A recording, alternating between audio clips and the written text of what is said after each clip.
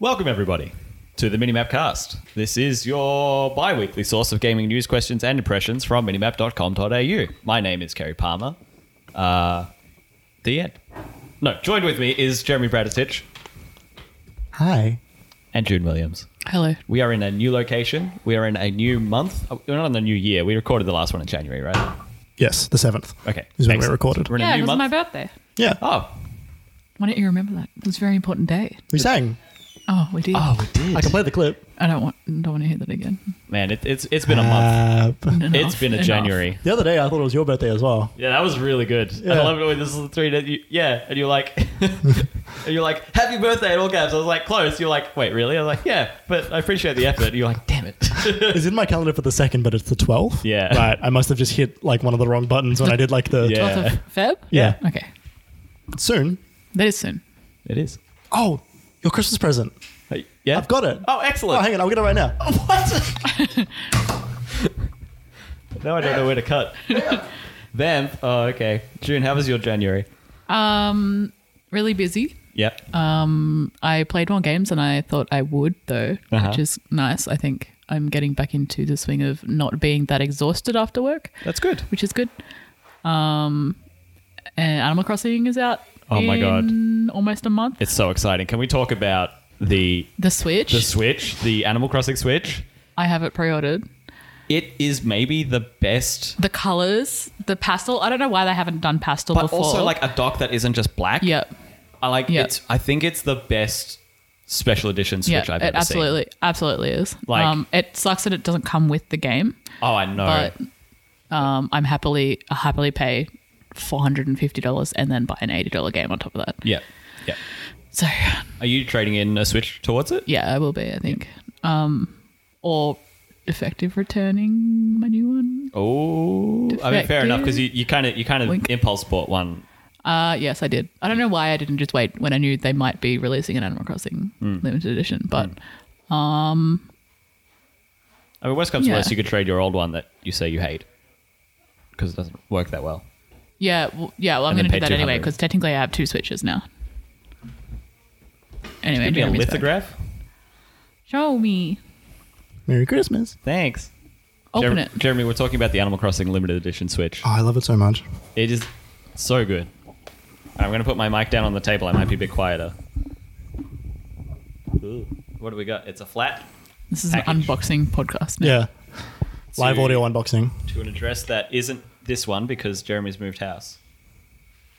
I've opened the present and I accidentally opened it the wrong way, so I can't see it. Oh, it's a Celeste photo. Show me. Oh, it's cute. It's really nice. It's got a nice white border around it. There's more than one. Oh, I thought it felt thick. Oh. So we have Madeline looking up at Mountain Celeste, as it is known. Is it actually? Yeah, Celeste is the mountain. Oh, right. Jeremy, you finished that game like 3 weeks ago. I don't remember the word Celeste being in the game at all. Her name is not Celeste. Oh. Oh, yeah, right. And this one, oh, that's nice. Oh, that one's Is this- sweet. Is this on? Yeah. On the mountain? Yeah, it's on the peak. That's so nice. It's all pillowy. Yeah. Oh, these are gorgeous. They smell nice. American. These are really, really nice. You should frame them. Yeah, they're nice because it's got the pictures and then it's got lots of like white border around it. They're prime framing material. Thank you, Jeremy. I got you both gifts for games that you like. Nice. Yes, you did, buddy. Well Yeah. done. Thank you. You're more than welcome. You got how are your Red Dead pillows? They're very, very good. I wouldn't call them red. They're just cowboy pillows. They Yeah. don't have to be Cowboy. Red Dead pillows. Yeah. They're very good. They keep me warm at night. You know when you just want like not like a full pillow, you just want like one sort of normal size pillow to put like under your arm when you're Yeah. sleeping. Yeah, Yeah. it's like that. And you got 2, so I can choose which one I want to use. Is there one favorite? They're identical. Yeah. It's like choosing a favorite son. Yeah, everyone's got one. So it's been a month. Apologies for the delay in the last podcast. Some extenuating circumstances came about. Jeremy moved house. There was some family issues on my side, and a podcast in the last couple of weeks was a little untenable. But worry not, because here we are now. June's looking incredibly uncomfortable on the my ground. neck hurts. Yeah, you really have. I'm just gonna. You should get a standing desk. I'm gonna swap chairs. Hang on. For reference, June is sitting on the ground with the mic on a you can move if you want. Okay, is that fine? But Do you want to get this chair and sit against the table? might be a little lower. Like, I don't think sit there against it. I don't think That's too much effort. the height's That's any too much different. effort. But June's like sitting on the ground with the microphone on a stool, but the stool's like tall. It's the same height as a table, so like it was stupid in the Yeah, first it took place. us 5 minutes and it was for nothing. Move your feet.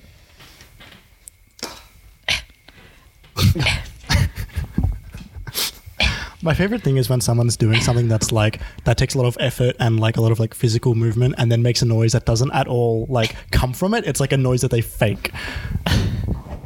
Explain. So we're here to talk about games that we've been Is that playing. better? That feels better. Yeah, it feels personally. better? Yeah. Feels better is good. We're here to talk about games that we've been playing, Yeah. news that has been happening, and June's question corner as always. If you like this podcast, if you've missed it, I'm sorry we weren't here. But you can find all of our other episodes and all of the content that we make on minimap.com.au. That is our website. That is where we make stuff. That is what we do this for. Go there now to see the podcast that I posted on Wednesday, the 5th of February about... Did I say podcast we posted? Yeah. The article I posted on Wednesday, the 5th of February about Apex Legends and where it is after 1 year living. and Happy birthday. 1 year living. Happy birthday, Apex. If you have enjoyed this podcast at all so far or in other episodes, please consider heading to patreon.com/minimapau where you can find a page where you can choose to support us monetarily if that is something that you are so interested in doing. It sure has been a month, huh? It sure has been a month. I'm a little rusty. That's all right. There are cool things there, like what do we got there? We got outtakes. If you do that, we've got like show notes as well, and you can also talk to us and send us feedback through our Patreon if you have need or want of some input into the shows. If you don't have any money to throw away, or you don't want to, but you still want to listen, that's totally fine. You can absolutely do that. We'll be here for you. Let's jump right into it. Yeah. Jeremy's played like 11 games. Yeah. Part of the reason being this because the first like 10 days I was living at this new house, I didn't have internet. Oh, yeah, So that's I was right. like, I'm just going to play like a bunch of offline games. Sensible decision. Yeah, it's like finish Doom and stuff like that. Turns out. Should we lightning round you? Yeah, sure thing. Where do you want to start? Do the highlighted ones because those are the ones I'll actually talk about. Do the what? Do the highlighted ones. 'cause Yeah, those no, ones, I figured. Yeah. Start with Thoughtful Broadcast. Yeah, so I found this game sort of randomly on Steam before it was released. It is a... Did I talk about this on the podcast? I don't remember Don't know if you did on the I don't think podcast. so. So Not For Broadcast is a game where you are in control of a British news television station. Okay. And by in charge, I don't mean like you're managing the station itself. I mean as in you're in like the control room, changing the camera angles, and like deciding when to cut. And if someone swears, you have to censor.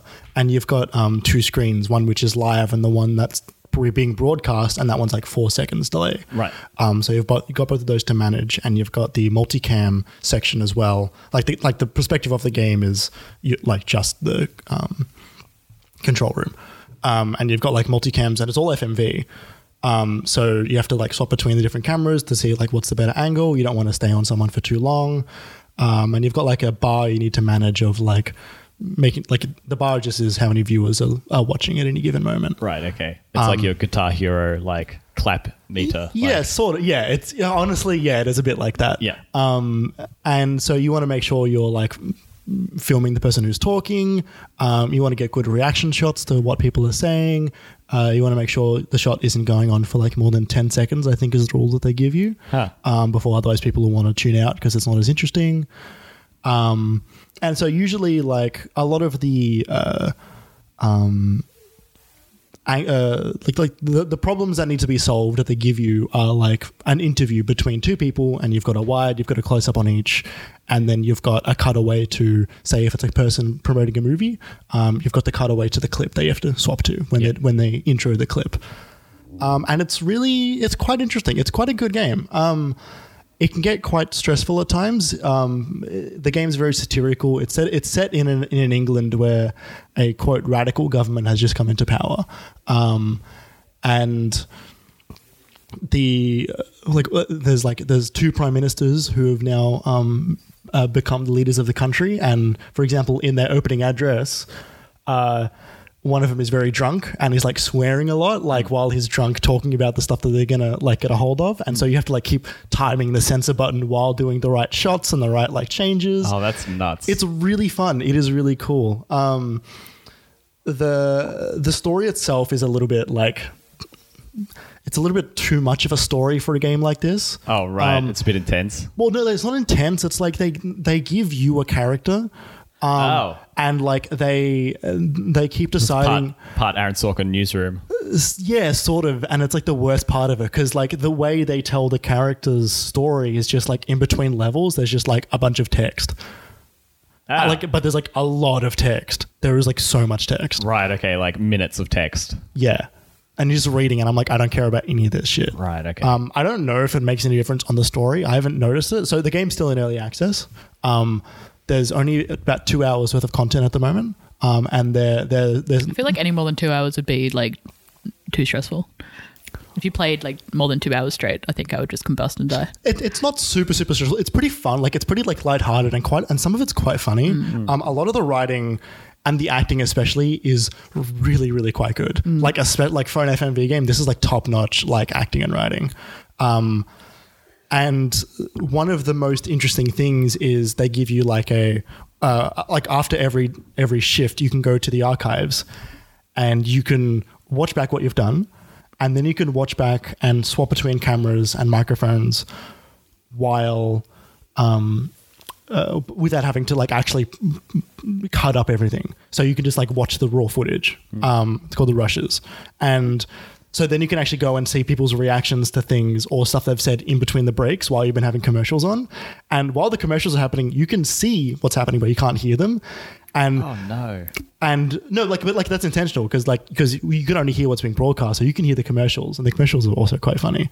But you can see what's happening in between segments, and there's like characters bickering and fighting and calling each other things, and then they go back to the news and they're like, "Welcome back," and they're like, "Really?" That's like what we do here. Like we all hate each other when we're not on pod. Yeah.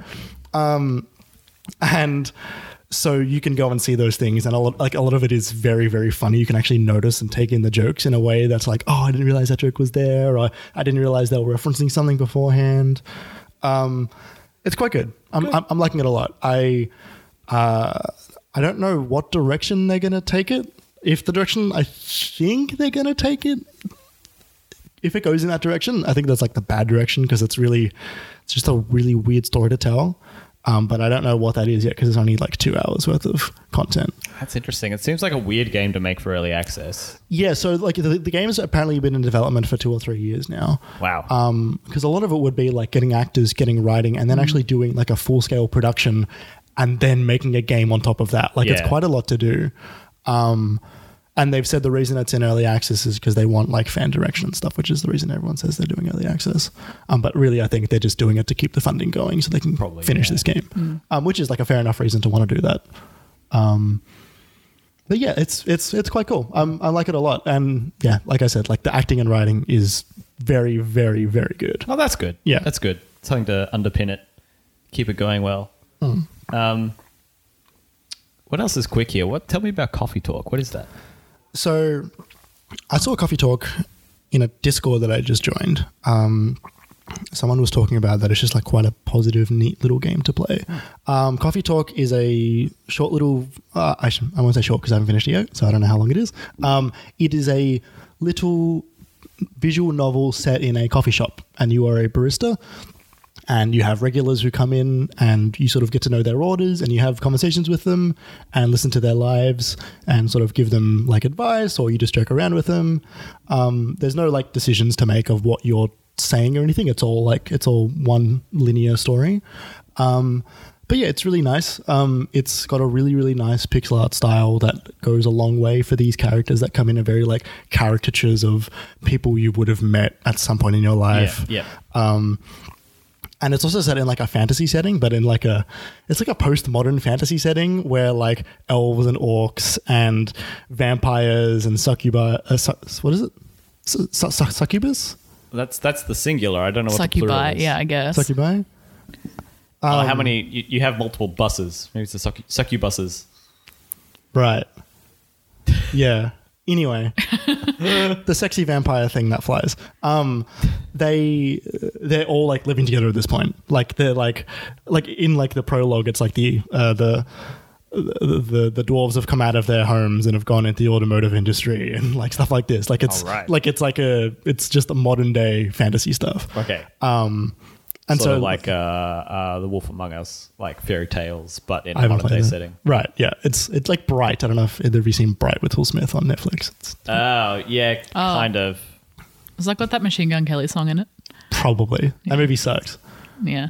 The song's Like okay orc though. cops and Yeah, Yeah, it that's is the- that yeah, one. And yeah. that blue man. Yeah. Yeah. Yeah. Will Smith. No. No, he's not. He's not No. doing that. Yeah. No. The other one. Yeah. Tobias Funke. Jake Sully. So what happens in this game is like people come in and you have to like they'll say like, oh, like I don't really know what I want to order and stuff, and you like, oh, so what are you feeling? And they're like, oh, I sort of just want something sort of sweet, and then you have a bunch of ingredients and you just make a coffee. Okay. You don't have to manage the coffee shop or anything. They directly address that, going like, so how does this place make money? Like this place is only open at midnight. Like how do you make money? And one of the characters is like, don't you know, this guy's rich and he does it for fun. And he's like, and I'm like, well, I'm not really rich. And then it just moves on. Wow, that's weird. The writing's really nice. It's really sweet. It's quite a nice game.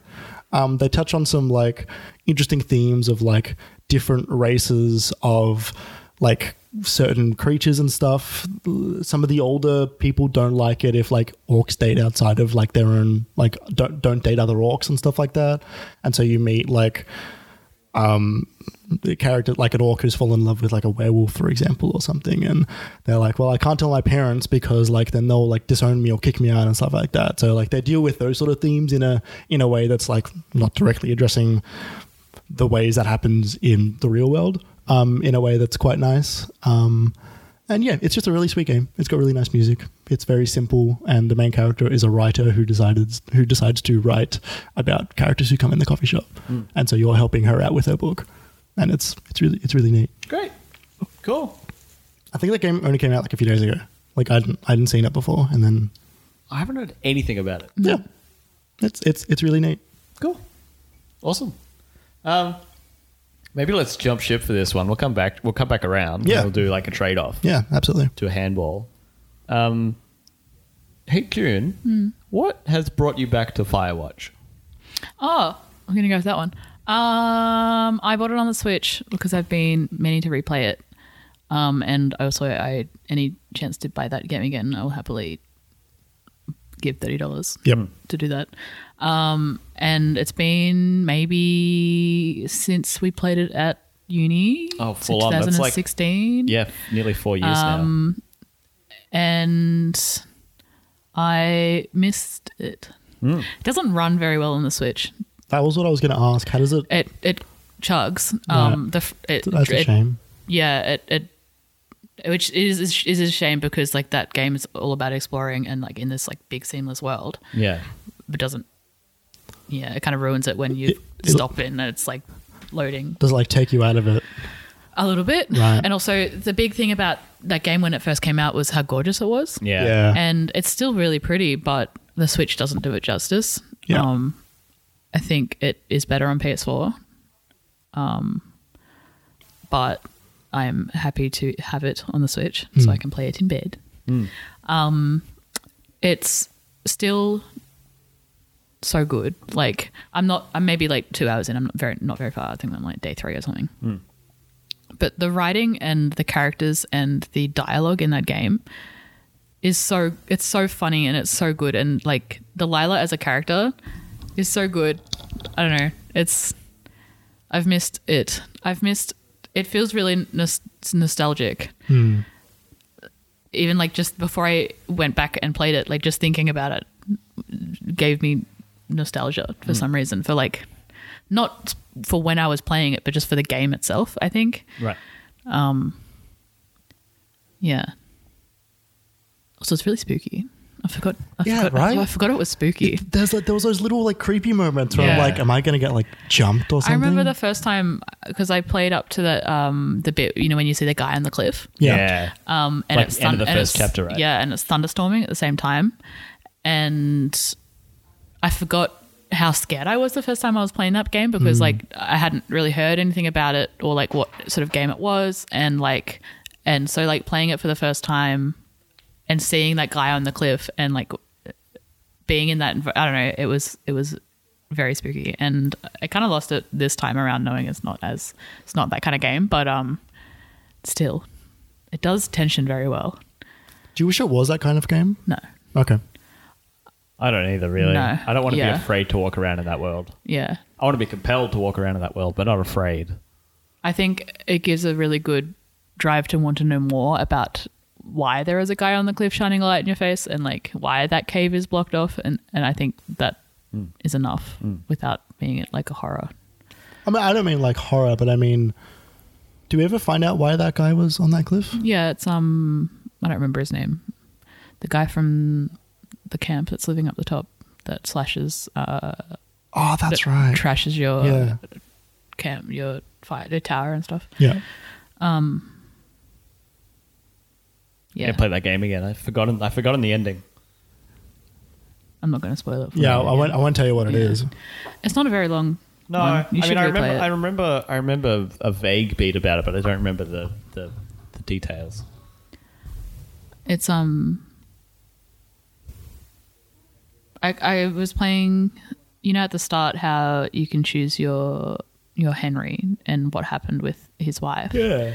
Looking back on it now, I think that could have been done a little bit better, because it's very like dated now in a way that I think could be have been done a little bit. I don't know how to explain it. Like, trying to think of one of the choices that was kind of like,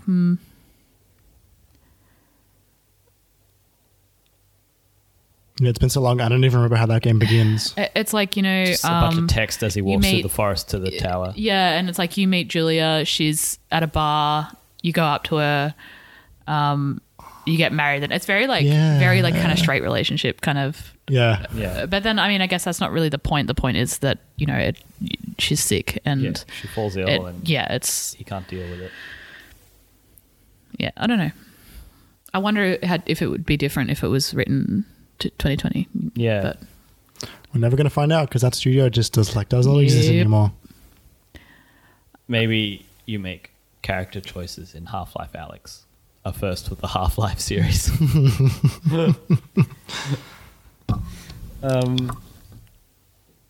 You also jumped into Sayonara Wild Hearts. What made you do that? Jeremy's been bugging me for like 3 months. Oh, right, I see. Also, it was Didn't play cheap. the other It was on Switch. I didn't realize it was on Switch. Yeah. It's good. It was a nice snack of a game. It's dessert. Yeah, it is. It I love only the took- idea that it's just a video game album. It really is, and it wasn't hard. It wasn't overly hard. It was very, very sweet. Like I was smiling a lot when I was playing it. It's like it's very charming, and the soundtrack's really good, and it's just easily digestible. Yeah. It's sweet and easily digestible, like dessert. Like dessert. Yeah. Like dessert. It's an ice cream sundae of a game. I don't know. I kind of wish it had more replayability because I really don't think it does. Like I probably will never come back to that game again. Yeah. It wasn't challenging enough to the point where I would want to revisit it and try the levels again. Yeah. Would you rather just listen to the music on its own, maybe? The music was good, but I don't think I would listen to it by itself. Interesting. I enjoyed it when I was playing it because it's a rhythm game, so like you have to listen to it and time it properly, and it feels good when you're timing it properly. But I don't know if I would go back and listen to the soundtrack, to be honest. I like the last song, like the Wild Hearts Never Die. Well, Yeah. like that's like that song I have listened The to since Play the Loon then. one's good too. Yeah. But nothing really stuck out to me. Yeah, To be honest? it's almost like Thumper. Like I would never go and listen to the Yeah, Thumper Thumper doesn't music. really have a soundtrack though. No, but you can listen to that. Like, and I'm like, Yeah, the aesthetic's really cute and good. I like tarot aesthetic a lot. And the colors were good and the ending was good. But yeah, I don't know if I'd go back and play it again. Yeah. Yeah, Fair it was enough. worth the $20 or whatever it was. Yeah, I've only heard good things about it. And I mean, you've played it as well, Jeremy, and spoken about it on the podcast before when it came out on Apple Arcade. yeah. It'd be a good phone game. I think it is. It But Apple Arcade. Oh yeah. No, but I mean, I played it on my laptop though. If it's on Apple Arcade. Right. Okay. Yeah. I don't really know much about how that stuff works. I just sort of pay for it. I don't think any of us have Apple phones either. No. No. Yeah. that's Like the I wouldn't have clincher. done it if it wasn't on my Mac. Yeah. No, I'm pretty sure if it's on Apple Arcade, it's almost definitely on phones and iPads. Right. Okay. Like, because that's the main market for that. Like, Yeah. that it's also available on your laptop is like an afterthought. It's not the main market for Apple Arcade. No. Um, Quick aside. Florence is coming to Switch. Yeah, I saw that. oh, Yeah. Maybe I'll play it again. sideways or frontways? Don't know. Huh. That game makes me cry though. Yeah. Cry on your Switch. Yeah. Again. Yeah. Maybe I will. That game's very nice. We did a Game Spoilers podcast about it. We did. Showed it. That was a good, sweet, short one. Mm-hmm. What have you been playing, Kerry? I keep looking at this list. I'm like, what a weird month. Yeah. It's just been a weird time. I'm just gonna start at the top. Man, I don't even know where to start. Start at the top. I've been playing so much Apex Legends, and it's been a blast. It's got you back. It really did, and I don't remember what did. I think Ollie and I were just sitting there being like, what are we going to do? And I was like, you want to play Apex? I was like, sure, let's play Apex. And we did, and they're in the middle of this 2-weekly event, and every 2 days during this event, they were introducing a new limited time game mode. And we came in the middle of it, and the game mode they just started for the 2 days was sniper shotguns only on the new map on World's Edge. Yeah. So I haven't played much of World's Edge. I haven't played with any of the new. I haven't played with Crypto at all. I really hadn't jumped in recently at all. I think the only time we did was when you and I jumped into it at some point, like maybe a month ago, Jeremy, and we were just like, Yeah, we just got steamrolled. we're just getting dunked on. Like, Yeah. this isn't fun. I think maybe since then they've introduced skill-based matchmaking, which means that we're not having lobbies filled with all of the tryhards who have been playing the game nonstop for 360 days. Yeah, I've noticed more fairer games this past 3 weeks than That's I really have good ever at because this game. I think that's what dropped me off as well. It was just too hard to win. Yeah. The Or games are too short. Well, even just It to was win firefights, let Yeah. alone the game. Yeah. Like, absolutely. So, yeah, like Ollie and I jumped into that, and then you joined us like the next day as well, Jeremy. Yep. And we were playing, and we got our first win as a squad in that mode. Oh, that was so good. Congratulations. So Congratulations. good. Like, it was incredible, and I can't explain why it has grabbed me the way it has this time around.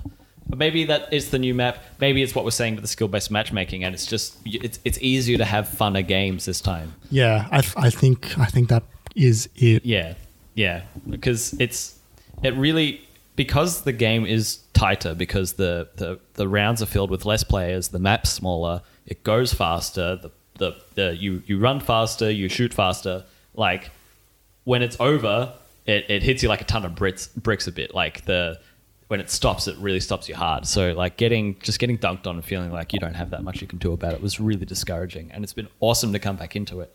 But and this is sort of what my article was touching on that I published earlier today.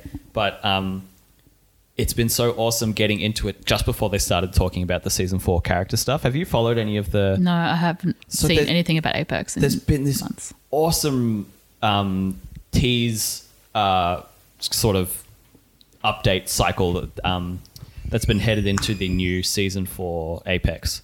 So season 3 just ended. Season 4 started today.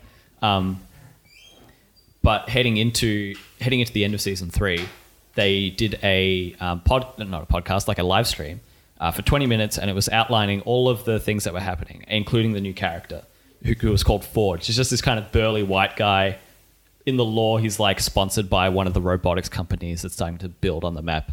They spoke about a gun. They spoke about rank changes. So, and you sort of see that live stream. It was like, damn, just kind of boring dude, boring corporate like dude, white dude, big muscle dude. Yeah. It's just like, that's boring because Apex's characters are so diverse and interesting.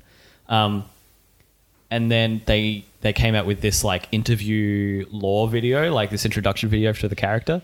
And in that video, it's like presented as a live broadcast. And during the broadcast, Forge gets killed live on air. He gets killed by this robot assassin, who's this character that's been teased and hinted at by Respawn, and data miners have found references to this character for like a few weeks, months now. And so this is the character that had come in and killed this red herring. That had come in and knocked out Forge. And so then they came in with this full proper release trailer for Revenant, who's this robot assassin, who's the actual... That's really cool. It was awesome. And it was awesome to be a part of, because it was like, here's this stream. It was like, that's boring. And then 2 days later, like we were just in my Discord and someone posted the trailer with no thing. And I watched it. I was like, oh my God. Oh my God, he's dead. And then they came out with this, the reveal trailer for Revenant was this full CG affair. It's 3 minutes. It's tight as fuck. And the animation is so beautiful. It's got like major Spider-Verse vibes and it tells a really affecting story. It's awesome. It's an incredible trailer. And that did exactly what I wanted that first stream to do, which was really pull me in, get me excited for the map changes, the new character, the new weapon. Like, it really drove me in. And right now, I just want to go home and play the new season of Apex Legends. They did a fantastic job, and it's an excellent reward for people who are invested in the game enough to be following each update as it comes. Yeah, I'm playing it solo for the first time since the game launched. Every now and again, I'll just jump in. Yeah, I'll just... Really? I mean, I'm not playing solo because there's no solo play because it's only like teams of 3. But you're not playing with friends. Yeah, like early today, I was like cleaning my room and I just stopped and I went, I want to play some Apex. So I just played like an hour and a half and then just went away, kept on cleaning. But I was like, I just feel like playing this game again, which is good because that's a good game. Yeah, it is. Feels good. Slide is just the best. It's easy to forget how polished that game is and was on launch. The slide, the mantling, the pinging system, which is revolutionary, and the character chat back, and it's just incredible. It's just incredible, and just the sound design. Apex is really very good. I'm just going to throw a couple of things in here together. I finished Fire Emblem Three Houses, and I messaged you both when I did. It's been a long time coming. And did you check your hours? How many hours did you put in? 63, according to the game timer, which I'm inclined to trust. Yeah. Maybe only give or take, maybe 3 to 5, maybe if I left it sitting on a menu. Right. Not that much. I was pretty like, I know this is being timed well. I better respect that timer. Yeah. So I beat it. For those who have played the game and who know what this means, I went with the Black Eagles, so the Red House, and in the middle gigantic decision that you have to make, I also went. I followed down that same path. I did not renege against my house, as there is an option to do that. I'm trying to do this very vaguely. I have no idea what you're talking about, so you're doing very well. Thank you. Basically, what happens in the middle of that game, you make a decision and the 3 houses of the kingdom go to war. Right, okay. And depending each on other? which... Pardon? With each other? Yeah. Right, okay. Because each house represents the 3 corners of the kingdom. Oh, okay, right. And then... I thought they were one big school. I don't know why. They are. So the school, in the first half of the game, you're a school in the middle of a thing. And Okay. and there's 3 houses inside the school. Right. And each house is represented by... the heirs apparent of each corner of the kingdom. I see. Okay. And so you're picking the heir apparent of 1/3 of the kingdom. Yeah. So something happens in the middle of that game. All of these kingdoms go to war. Right. And you're kind of having to kill a lot of your people that you like made friends with, and like it's a lot. Right. And the route I took meant that I was feeling quite conflicted about whether the decision that I had made was the right one or not. Gotcha.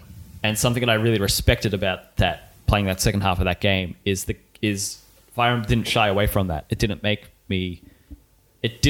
want me to think that this was the 100% right thing to have been done. Right, And it gotcha. didn't shy away from telling me that war is a terrible thing to happen. Characters were sadder, characters that were notably bubbly during their educational times in the first half of the game. And that's something I really appreciated about the end of it.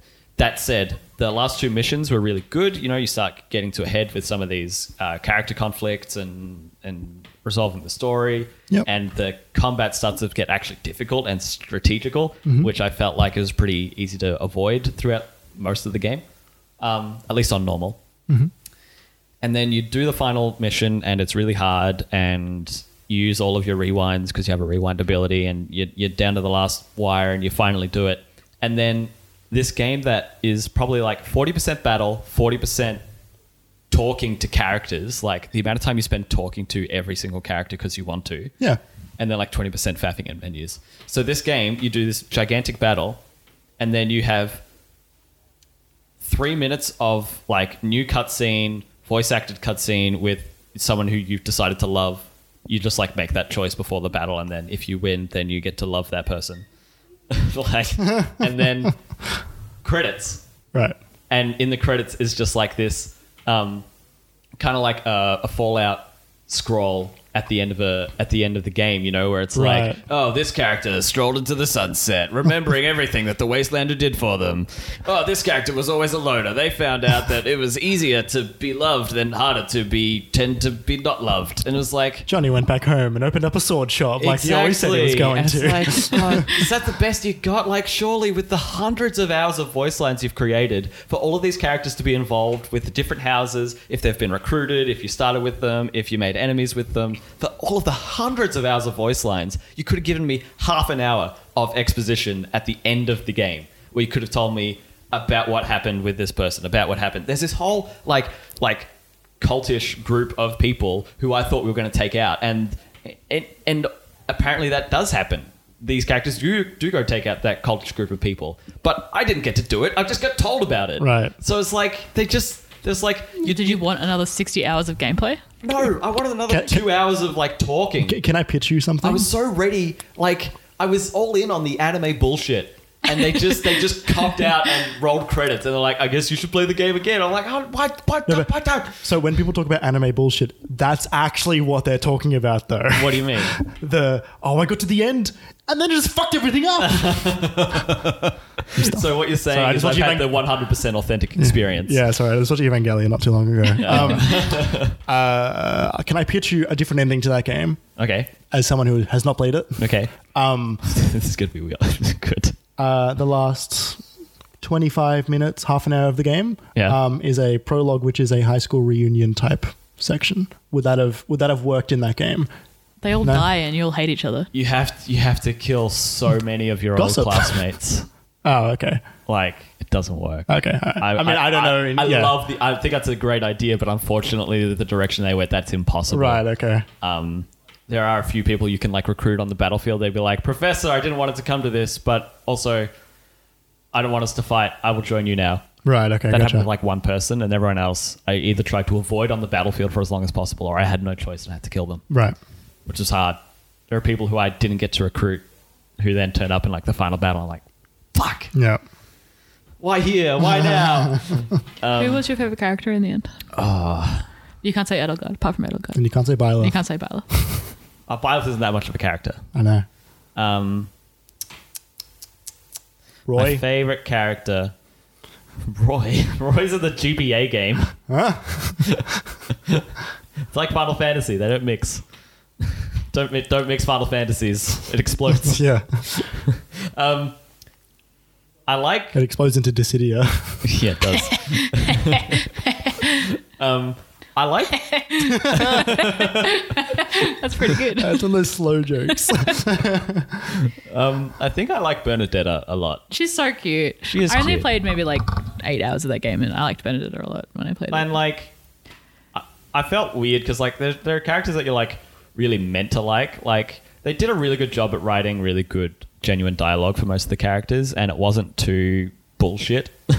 You know, it wasn't too like, well, that's nonsense. There was this one like support conversation between two of the characters where I was like, I like your hair. Could you teach me how to braid your hair like that one day? They were like, sure, I could teach you how to do that. Maybe when the war's over. Great. I think we could be best friends now, and I'll protect you for life. I was like, great, me too. I also love your hair. It's like, that's the worst conversation writing I've ever heard, but that was the exception to the rule. Was their hair good though? It was fine, but it was like two women having a conversation, and all they have to talk to each other about is their hair. Like, Right. come on, guys, dig a little deeper. Like, anyway, yeah, Bernadetta and other favorite character. I liked Ignatz because he was just like a painter who like got roped into a war, but I know it was very like mild mannered, and I liked Ash, but I didn't get to learn much from Ash in the end because I didn't get to recruit him to my class. Are you going to play this game again? Not soon. Okay. Maybe again. I am interested in the other sides because the way this one is presented, it's presented as like one of the houses definitely does one thing and that sets the things in motion. And I want to know what happens when you pick the other house, who instigate, if other things are instigated by different houses, if it tells a different story, or if you're being told a different side of the same story. Right. I can't figure that out. I can't figure out if you choosing X house means that X house does this instead of Y house doing this. Right. That's what I'd love to find out. Yeah. And I don't want to just look it up to find that out. Yeah, I gotcha. Yeah. And also Byleth, who's the main character, the protagonist that you inhabit, has been introduced to Smash, and it was a big reveal, and the internet got angry about it, except me, because I was so excited for it, and I called it 3 months ago, and Byleth's out, and I really like them, and the end. I sleep. Yeah. I do not see it. No, you were awake. I know, I was pissed. Jeremy and Everin Byron and I were up after playing something. Destiny, probably. And it was like, oh yeah, that direct is happening. Oh, I guess we could stay up. And I was like, I really hope it's Byleth. It wasn't too late. It was like a 1 o'clock direct. It was 1 o'clock, Yeah, yeah. which is not like, sometimes those directs are like 4 a.m. and It we're was like, 6 a.m. in the States. Right, yeah. That would have been worse. That's But a weird time because it would have been midnight in Japan. Why would you have it? that is very strange. Yeah. Anyway. Oh well. It was, and I was for like, that UK audience. please let it be Byleth. And then it started with the like hyper anime cutscenes from the game. And oh, it's just so good. And they just voice acted. Immediately, like another fucking Fire Emblem character. Yeah. That should have been like the third character, not like the last of that Smash Pass. Yeah. Fucking boring. Fun.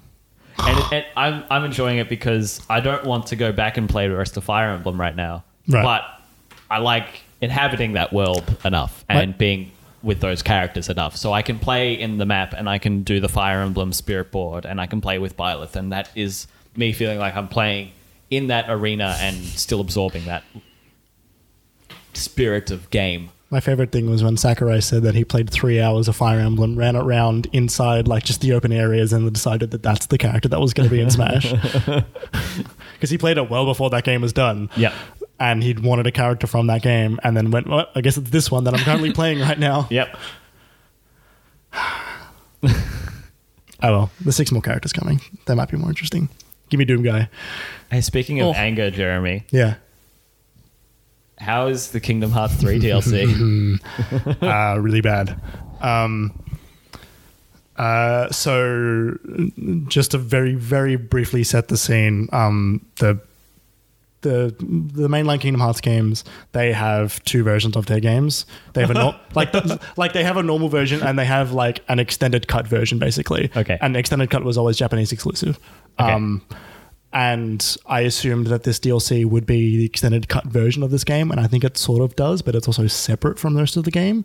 Whereas the final cut versions of the previous Kingdom Hearts games would do things like just tighten up the controls, introduce maybe like one extra not very big mechanic just to sort of make the game more fun, and about 15 extra bosses. Roughly. Yeah, like honestly, 15's about right.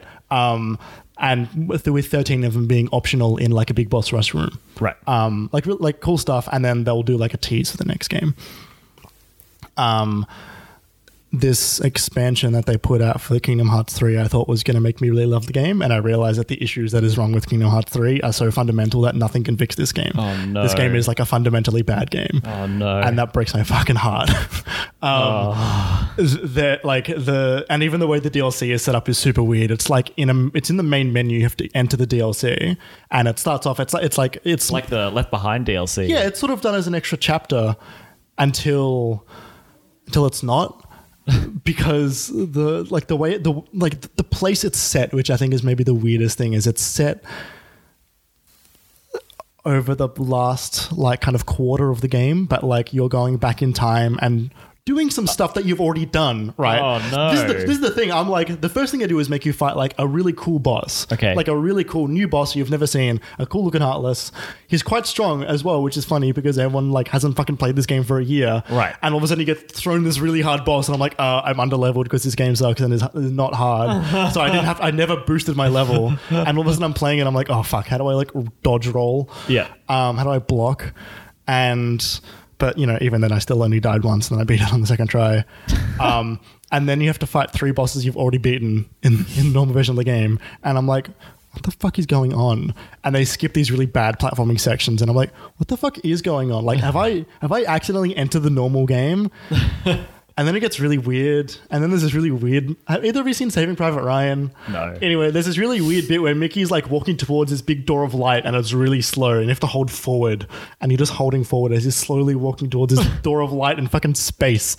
And then enemies are shooting at him and you got to block and you got to keep walking and the music's like really extravagant. And I got my mouth open going, what the fuck is this garbage? And... Sounds like some Metal Gear bullshit. It's super fucking weird.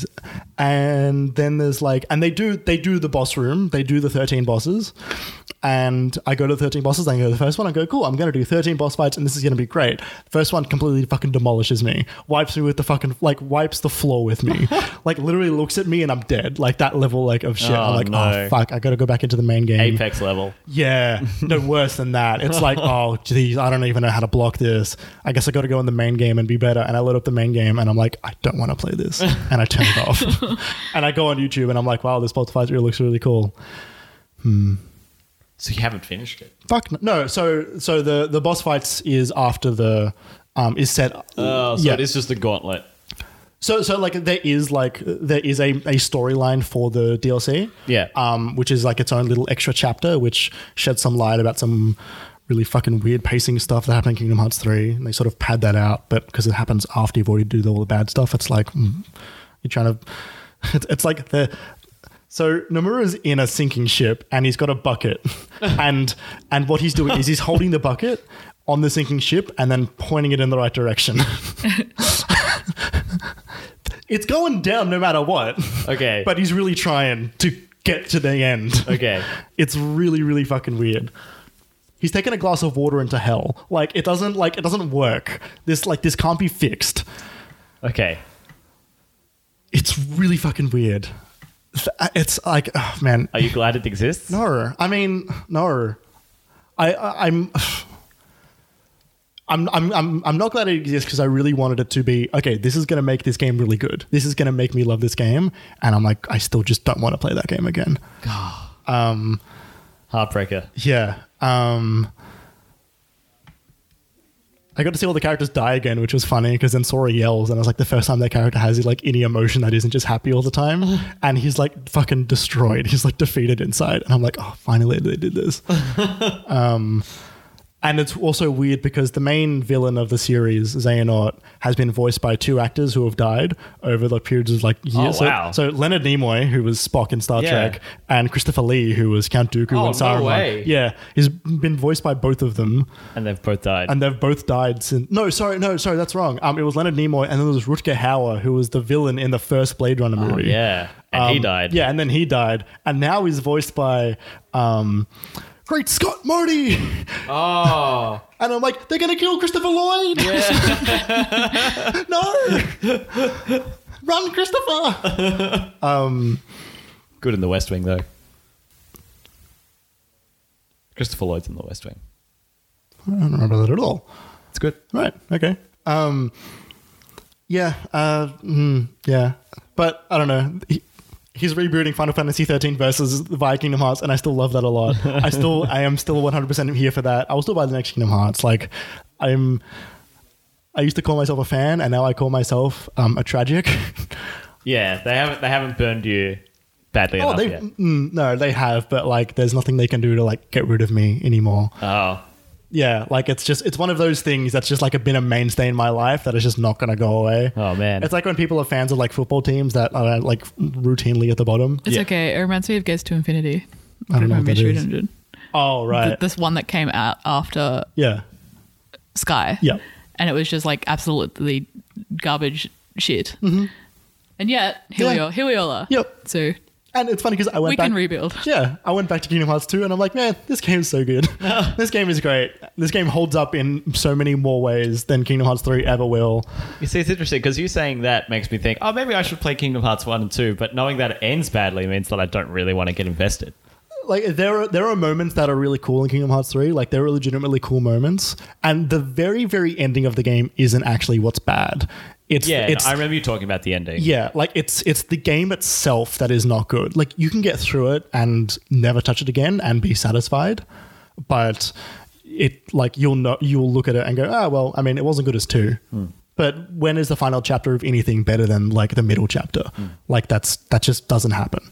I don't know. Yuzora is there being replacing Noctis, and that's like a lot. So. And this was the thing. So there was no Final Fantasy characters in Kingdom Hearts 3. None. Yeah. For the entire fucking thing. For Kingdom Hearts. Which is, really weird for mainline Kingdom Hearts because that was the thing. It was Final Fantasy meets Disney. And then the DLC trailer came out like, look, we got Leon, we got Cloud, we got Aerith, Tifa, all that stuff, right? And then I reached the credits of the Kingdom Hearts 3 DLC, not a single Final Fantasy character. Oh, what and the I'm hell? Like, what the fuck is going on? And then I get to the main menu and it's like... Blitz episode unlocked. And I'm like, what the fuck does that mean? So I click on it and you're just back in the town and there's like maybe a minute of dialogue between the Final Fantasy characters and basically they open up the boss room for you. Oh. But you can't even go to that world and hang out with them. They're in a room that you can walk around in. Oh. And that room has a computer you enter and then that computer is the boss room. So what you're saying is they landed the plane. I wonder if this is still Square Enix's really weird thing with Cloud. Because remember Smash? Yeah, I mean, if that was the case, then like they wouldn't be remastering it. Like, wait, Cloud's not in it. No, Cloud isn't there. It's just Leon, Yuffie, Sid, and someone else. Final Fantasy Sid? There's a Sid in every Final Fantasy. Oh, really? Yeah. I think it's 7 Sid. Okay. Final Fantasy 7 Sid. Great. It doesn't. Yeah. Yeah. Oh, buddy, I'm sorry. Man, I spent $50 on that expansion. Yeah, you also spent $500. $45. You also spent $550 on that PlayStation. PlayStation looks nice. It's a subtle one. It's not like a big gaudy, like the Star Wars one. Anyway, yeah, I don't think I'm going to play that game again. I'm sorry, Jeremy. Shame, because that game looks stunning. There are some worlds in that game which look fucking phenomenal. Not even Disney worlds, like just like really interesting looking worlds that are like, oh, I've never seen this in a game before. Right. Yeah, and it's just not worth it. Yeah, and then they're like empty. There's like no one there. I'm like, what are you doing? I made a sandbox for you. Did you still want to talk about Doom? Yeah, Doom fucked. Who knew? Yeah. I heard that a few months ago from someone. Many times over. Yeah. That person sounds really cool. Yeah, so like I finished Doom while I had no internet because I was like, Doom Eternal comes out like in a month and a half. I should finish the first game. Finished it. Turns out that game's really good. Yep. That game sounds great, feels great, is great. Excited for Eternal. There you go. Yep. Hey, June. What made you jump into Life is Strange 2? I played chapter 1 like a year ago. Yeah, like when it came out. Yeah, and then I bought it physically because the rest of it came out maybe like 6 months ago or something now. Oh, the last episode was about a month ago. Oh, month or two really? ago. Yeah, it was Because December. I bought it at Christmas time, and it came with all of the. Yeah, so it came out. The last episode okay. was a month or two ago. So Yeah. it came out a couple months ago physically, so I bought the physical. And I actually don't know why I decided to play it on the weekend. Jeremy spoke about it last podcast we did. Yeah, That one or the one before, yeah, because I played the first episode. Yeah. but I've been meaning to play it for ages anyway. So I think I was playing it with Grace, my housemate, and we had to play chapter 1 again because Grace hadn't seen chapter 1. And also, when I first played it on Jack's PlayStation, so I didn't actually have my save there's no from chapter 1. Yeah. So I played chapter 1 and chapter 2, and chapter 1's still excellent. Yep. And chapter 2 is much slower. It was almost a little bit boring, but what happens at the end is very upsetting. And I think that game Life is like is strange. Life is strange. But I think, in comparison to the first Life is Strange, things didn't start getting upsetting until maybe chapter 4. Yeah. Whereas this, like, every single chapter is upsetting. Oh. And I also think that I should have played Captain Spirit before I played chapter 2 because the boy from Captain Spirit is in chapter 2. Yeah. So I remember you were like, "Oh, I'm gonna I really have to play don't care. that Captain And Sparkles game." Yeah, and I really don't care about him, and I also did not care about him in chapter 2, which probably made me like it less. And also the fucking love interest or whatever the fuck his name is, like the guy with dreads, the 2 fucking characters with dreads showed up, and I hate them and I hate their accents, and I'm not looking forward to chapter 3. That's my opinion. Concise. I like it. Soundtrack's good though. Oh, as always. I have it on CD. Ooh. Well, I won't press you for more information. As always with these, I'm very interested to see where you land on it when you get to the end. Yeah, I'll let you know. I just think that maybe they took their reputation and ran with it a little bit too hard. Oh, like maybe there's a bit of hubris like peppered throughout Yeah. these episodes. I just think that it's maybe too heady. Ah.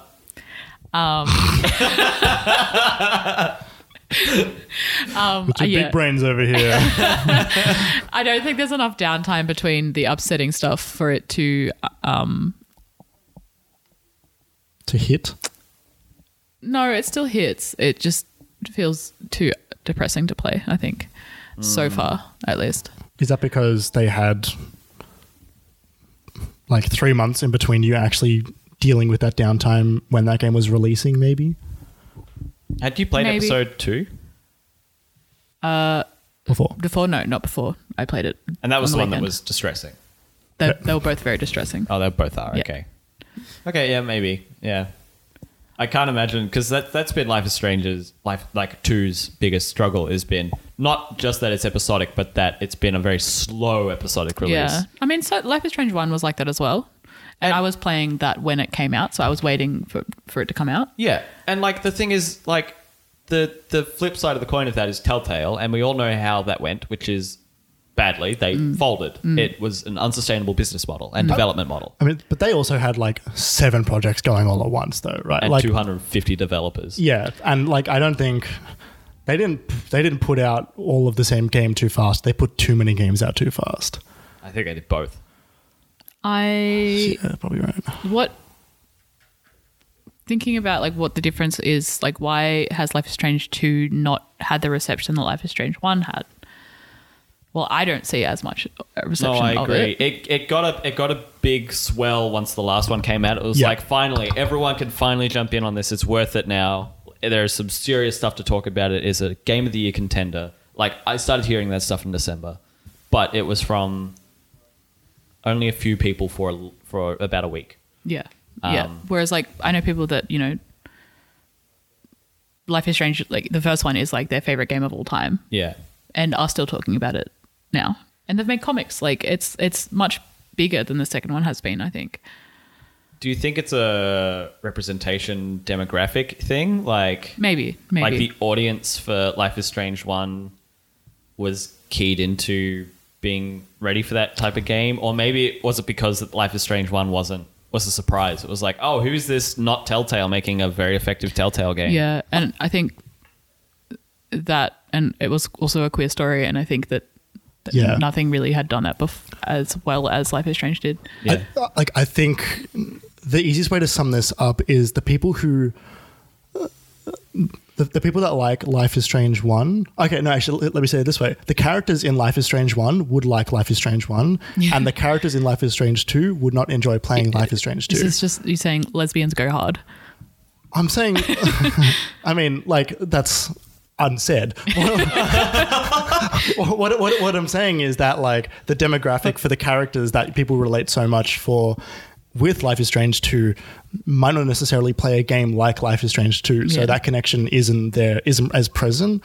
Whereas, like famously, queer stories in games have been very focused around visual novels Yeah. and stories about that sort of struggle, and like that, like love story as well, and that like style of game. And I think that it's not a clash exactly for 2, because like they can tell whatever story they like, and obviously Telltale did tell many different types of stories. I really wanted you to say Telltale did tell tales. But yeah, I think inherently, I think this one would never have, like, the first one became like a moment almost for a lot of people, and I don't think they could ever recapture that. Like, it's such a tall task. Well, I think then, like, on the other hand, I think fandom for male romance is quite large. Yeah. And it's interesting that this male romance didn't take off as much Yeah. as maybe they thought it would. I really don't see it online. Yeah, At all. And to be perfectly honest, I didn't know there was male romance Yeah. in this part of the game. Yeah. I thought a lot of the game was going to be dealing with like having like the immigration story in America, like that Yeah. story which is ever present, but that's not a game people really enjoy that connection to a lot of the time. Anyway. Are you excited for episode 3? I have no motivation to play it because I think it needs a headspace Okay. to be in to play to go into it. I think you've got to set yourself up for being upset for the rest of the day. And I only have Oh, boy. weekends. I only have weekends to dedicate to that. I should have done that with Kingdom Hearts. I'm gonna do something we haven't really done before, but we're going a little long because it's been so So we talked long, about Kingdom and we've Hearts all been playing for so 5 much. years. And Jeremy's very upset. He needs his time to process things. He needs time to process what's happened. I'm going to throw us into the break right now. So we'll come back with the next segment. We'll finish what we've been playing, June's question corner, and the news in the next segment. But for right now, we're just going to have a break. We'll come back with more from June. And I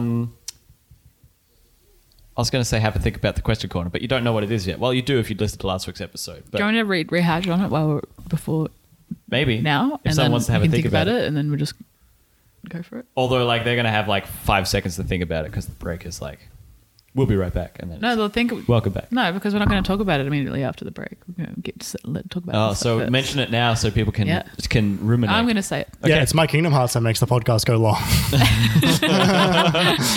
Hey, you're right. What have you bought strategy guides? What do you think of strategy guides? What do you think of strategy guides? What is your favorite strategy guide? June's question corner. Have you bought strategy guides? Who's asking? That's the question. Well, have a think about that. We won't answer it immediately when we come back, but when we do, no, that doesn't make sense. We'll be right back. Welcome back to the Minimap Cast. We're just going to keep talking about games, so I'll stop doing the voice and we'll keep talking about games. Hey, Great. June, Yeah. with Pokemon Sword, Pokemon time. when did you pick it up? I'm struggling to remember. When I got home that night and I was drunk and I Sea of Thieves. was on Discord and we're trying to boot up Sea of Thieves. Oh, yeah. Yeah. For like an hour and it Yeah. didn't work. That was maybe 2 weeks ago, I think. Yeah. I blasted through this game. I haven't had that that motivation to be like, fuck, I just want to go home and play Pokemon. Yeah. And that's what the last 2 weeks of my life have been. Awesome. Which is really very late to this Pokemon Sword and Shield train because it's been out for like a year. It's been out for like 2 months. No, it has not. Sword and Shield came out in November. Really? Yeah. I feel like... Okay. November 15th. That's what the discourse does to you now. It goes so fast, and you Yeah. feel like everything was ages Yeah. ago. The discourse. But I haven't finished a Pokemon game. I've started and not finished like every one of them except for Ultra Sun. Okay. I haven't finished a Pokemon game since Omega Ruby and Sapphire. Okay. So that's a lot of generations ago. Because none of them have grabbed me enough to want to continue. Sword and Shield is so fun and so light and so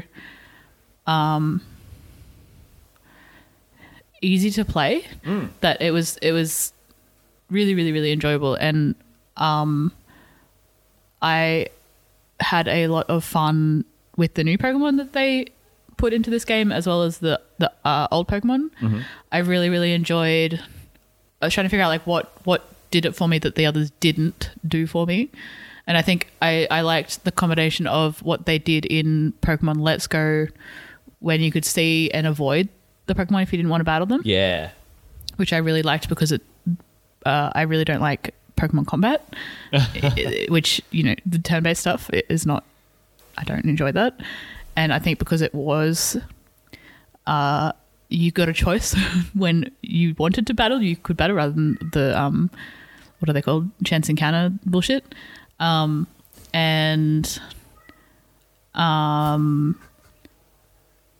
was I going to say?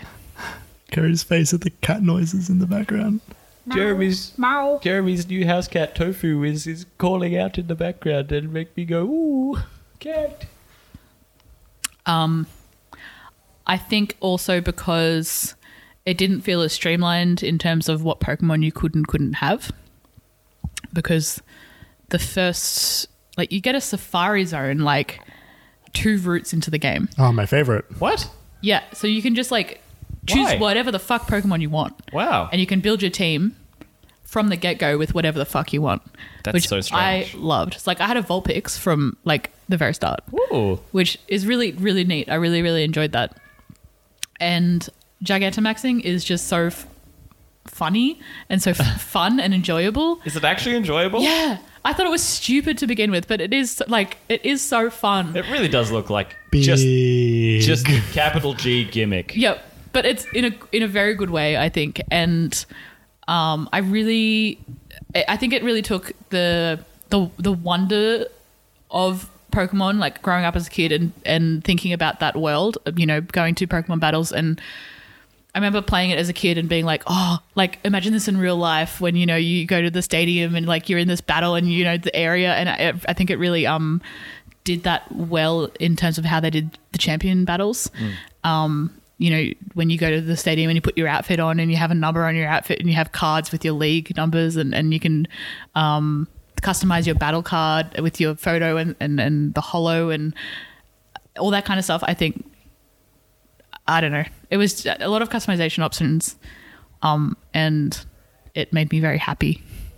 Great. That's awesome. Yeah. Have you finished it? Yeah. I played fucking 35 hours or something. Yeah, right. And finished it in 2 weeks. Are you playing more of it, or you're like, that's good? I haven't yet, but I would like to. Like, I wanted to finish the decks of what they have released at the moment. So far, yeah. Because they will be releasing more. 200 more Pokemon. Yeah. And I think I really enjoyed, because I hadn't finished a lot of the other newer games, there was a lot of new Pokemon that I didn't know existed. Yeah. Or I'd seen and didn't know about, and I think that made me enjoy it more as well, because there was a lot of, you know, where I'd be in the grass and be like, what the fuck is that? Yeah, it was very fun, and also the music slaps. Cool. Yeah. That's a bona fide endorsement right there. Yeah, That's awesome. You're going to make me think about picking it up. it's good. It's really fun. It's a good time. Are you going to get the DLC? Yeah, I think I will. Cool. You're getting it for the extra content or the extra Pokés? content, I think, probably. Cool. More story stuff would be nice. What's your opinion on the companion whose name I forgot? Hop. Hop. Everyone on Twitter hated Hop. I really like how I don't know if they've probably done it with other characters in other games that I haven't played, but I really enjoyed how he starts off as kind of like easily defeatable, like, you know, this baby that has a fucking sheep Pokemon, like, Yeah. and he loses a lot and he gets really upset, and then he changes his strategy completely and gets a whole new team. And his Wooloo evolves into a double, and like it's actually like quite strong. And his entire team, like, you have to actually start thinking about like, oh, I need to actually think about this battle now rather than just like wiping it. That was really neat. I really enjoyed that. I think he's okay. He's all right. He's nice. Yeah, he's nice. He's Cool. a nice boy. Cool. I like his brother much more. It's the champion Yeah, dude, he has a right? Charizard It's the and quite tight pants. Ooh.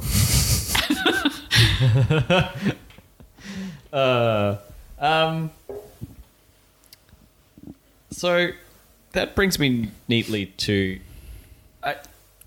I keep staring at these games that I've written down, and I'm baffling myself, and I don't know which one to pick first.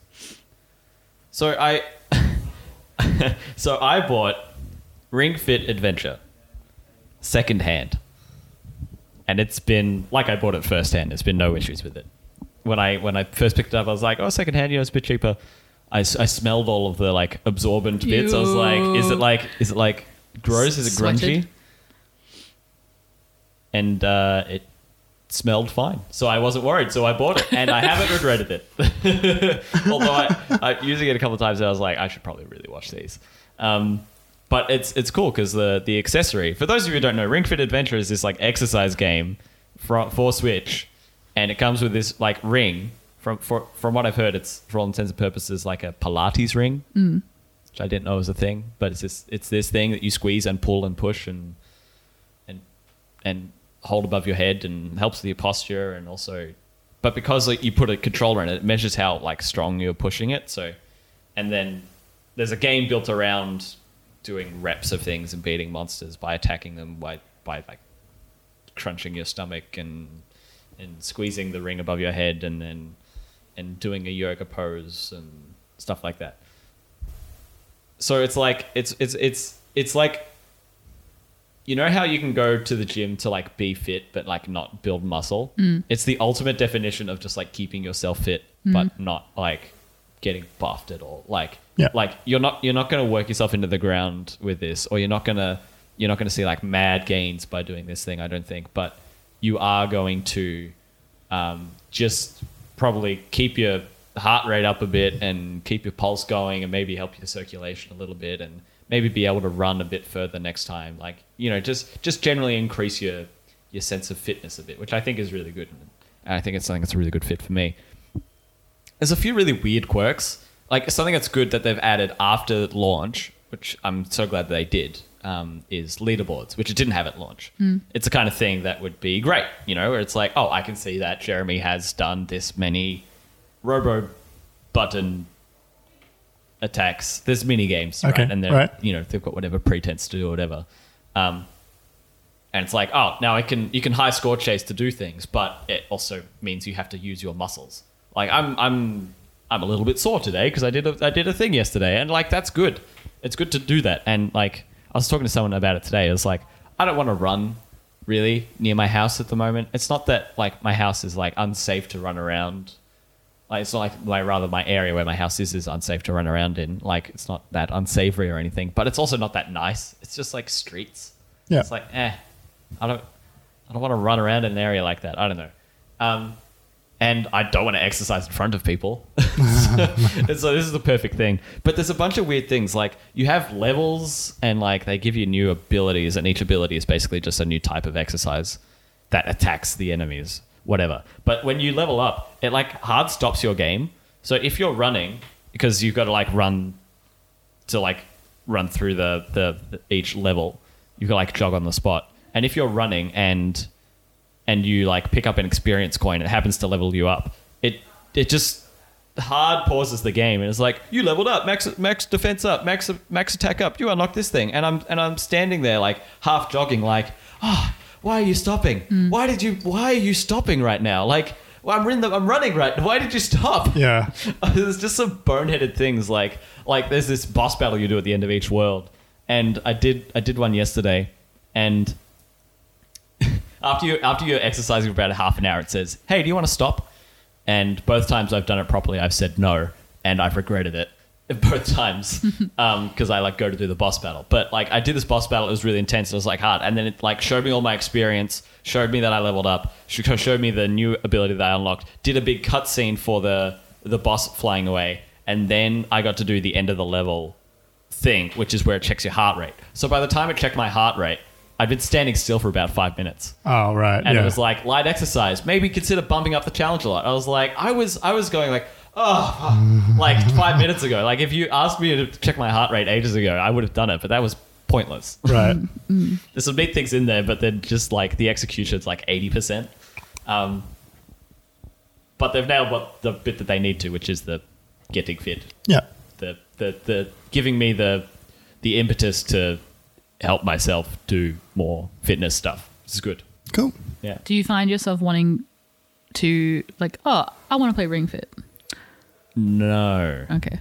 No.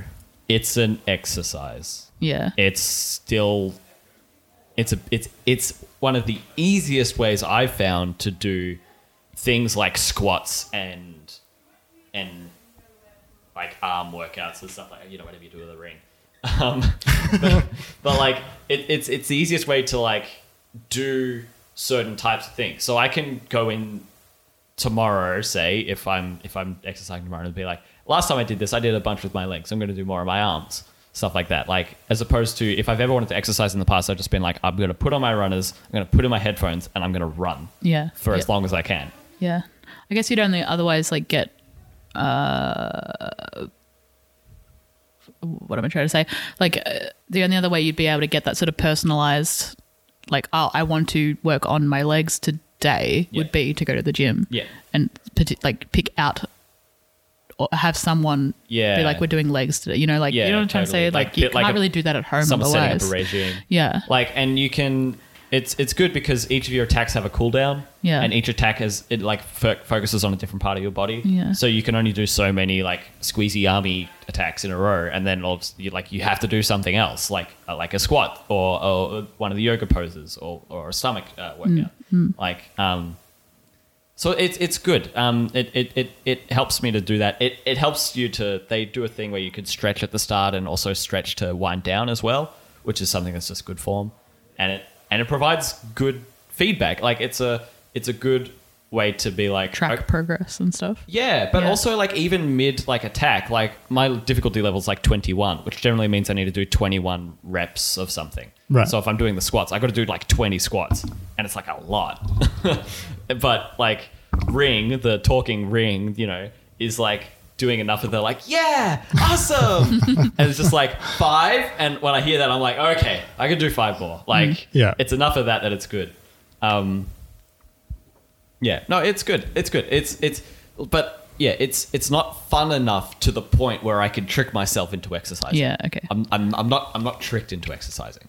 I still have to decide to exercise. Yeah. And it's quite a thing because you've got to like get the ring out, get the Joy-Con off, put it on, get the other Joy-Con out, put it in the leg strap, and then like get the leg strap like through the loop and wrap it around your leg. Like it takes like 5 minutes to like set up. So you really need to like decide to do it. Yeah. But like VR in that aspect. Yeah. Just a few less cables. Thankfully, it's wireless. So yeah, I'm glad I've got it, but man, it's a little weird. It's good, but weird. Did you do Wii Fit? I never did Wii Fit. Did you do Wii Fit? Right. Did you do Wii Fit? Yeah, it's fun. Yeah. It's silly. Yeah. I feel like Ring Fit's going to be in like 20 years' time. Going to be like, what the fuck were they thinking? Yeah. Like, it's going to be like, Rob. Yeah, like that kind of bullshit. That said, it's been popular. Like they did an earnings call for it recently. It sold more than 2 million copies. It's sold out. Yeah. Like you literally can. can't get it. I was looking for it 2 weeks ago, and you just can't get it anywhere. Yeah. So it makes me want it more. Yeah, right. That's the Nintendo way. NES Classic, the Wii when it came out. Yeah. Remember how hard it was to get a Wii when it came out? Even the Switch in every other country but Australia. Yeah. Amiibos. Yeah. Yep. The other thing I've been playing is Spelunky. And I'm 2020. yeah. Oh, what better time? What better time to play Spelunky than 10 years after it came out? Yeah. So Spelunky is a game that I have a weird relationship with. It is a roguelike, which is a genre that I love. It is one of the first indie darlings of, the early 2010s. Yeah, of the indie boom. Yeah, when Super Meat Boy went nuts and Braid and Bastion and stuff like that. I don't like this game. And I should, because it's the reason why so many of my favorite games are great. Yep. And there's just something about the design language of this game that just doesn't click with me. It's so punishing. It's so outrageously punishing. And not in like a Dark Souls way. It's not in like a, you overextended this so the skeleton could like take this many blows at you. It's like you accidentally dropped one block too far. So you bounced down 3 flights of like steps, activated an arrow trap, which launched you across the side of the room and you landed on a spike trap and died. Like, because you jumped that one extra block too far. Well, don't jump that one extra block too far. I know, right? But they're like it's this incredible flow-on effect that this game has. It's like Spelunky is this Rube Goldberg machine, waiting to happen. Like, it's just so many it's like Mousetrap, like the game, like the board game, ready to be sprung. Like, you don't know how something is about to fuck you. Yeah. But something is going to fuck you. Like, and that gets really frustrating. However, I love this game with friends because when I can throw people into my madness, it is so much more tolerable. And when someone else messes up and it's just as inexplicable, but the game isn't over, it's much easier to laugh at and have fun at rather than just go, oh, the end. Derek, you wrote a book about Spelunky, right? Yeah. He wrote like the book. Yeah. And Spelunky 2 is meant to be coming out this year. Oh, is that this year? I think so. What is that game? Spelunky 2. Yeah, I know, but what is a sequel to Spelunky? Well, Spelunky 1 is a roguelike. So that means that okay. each run the game is, So let's procedurally go to generated. June's question corner. You'll remember it? Did you want to talk more about Spelunky? No, it's fine. Okay. It's fine. Okay, good. I'm glad. What's the question? Hang on, I'm sitting here looking at my screen and my Discord notification pops up. Someone has loaded Skrillex into the voice channel. Oh, good. Like I said, it's 2020. Anyway, what go better on. time? Strategy guides. What's your favorite? What is the one you use the most? And I think It's because question changes all the time. I think one you You said buy was, them? what do you think of them? What do you think of them? want to buy I'm strategy going to guide? start. I have bought strategy guides like all my gaming life. Oh. I think. I use the Pokemon Fire Red strategy guide to death. I have all the Pokemon Mystery Dungeon strategy guides. Mm-hmm. Did you use them? I didn't actually because I got them after I finished the game. Oh, I but love I that. like to have them. And then you can read through In them and be my like, I hands. remember that bit. Yeah. Oh, I didn't know that. They are in tatters, but they were free. So I really have like having physical things to flick through, especially when they're about favorite games, as Jeremy might be able to relate. I love art books. And I found that the ones that I've used the most is probably the Final Fantasy 15 one that I got in the collector's edition, because I 100% of that game, and I think I wouldn't have if I didn't have the book, but also it's all online anyway. But flicking through the book instead of looking online feels like it's more deserved. Like Yep. you're doing research. Yeah, exactly. I have no interest in watching art on my PlayStation or going online and looking at art, but those art books, wow. You got to be able to slap it. Yeah. Can fit so much creativity in these fucking bad boys. And also the Red Dead 2 one I used a lot. Like the amount of times I flipped to the index to search for like horse types was many a time. So Does it have like a part in that game of how to have fun in Red Dead Online? No, it doesn't. Because it that Game doesn't, was can't, Red Dead can't do Online that. wasn't out when Yeah. when the That strategy too. guide came that out. Too. That's my answer. In a similar vein to you, like I don't really collect strategy guides. I never really have, but the Pokemon ones are the ones that I actually liked and used a lot. Yeah. Platinum specifically, that was the one that I had and adored, and I have no idea where that is now. But yeah, like it has the entire Pokedex inside of it, so you can like look at all the Pokemon types and like what types of moves they get at what level and when they evolve. And when I was playing Pokemon, I didn't really have like immediate access to the internet, so like this was like, oh, what? This is in this game, sort of thing. Yeah, you gotta like find the Pokemon. Oh, Yeah. S. And like when I was not good at these games, because these were some of like my first Pokemon games, it was like I was like legitimately stuck and like getting lost because I didn't know where to go next, and I would like go through the book and find out, and it would help me like along the way. I have good memories of the Pokemon Platinum strategy guide. The Fire, I'm sure all the Pokemon ones do, but they have like every item that is in the world will Yeah. be in the book. So like I think in the Fire Red one, it broke it down by like route by route. So you'd be like, Yeah. Yeah. go to this place to beat that trainer. To there's these Pokemon in the grass. If you go to the left, there's a Pokeball here. Like Yeah. broken down so specifically that if you followed it, you would just do the entire game. Yeah, like it would tell you like every Pokemon in every trainer's Yeah. like party and like the reward and then what you have to do next, and yeah, That's really good. good stuff. And you can slap it. You can slap it. This Pokemon book slaps. I think the first strategy guide I owned was the Sims 2 strategy guide. And that was just because someone gave it to us, was like, you guys own the How do Sims you 2, make a right? strategy guide for The Sims? I don't know. It's got the cheat codes in It it. just says motherload for the Yeah. entire thing. But I never used it. We found the cheat page. I never Yeah. used it, but it's the one I remember. Yeah. And it like hung around with me, like moved through different houses and like sat on my bookshelf. I was like, I still have that thing, huh? Yeah.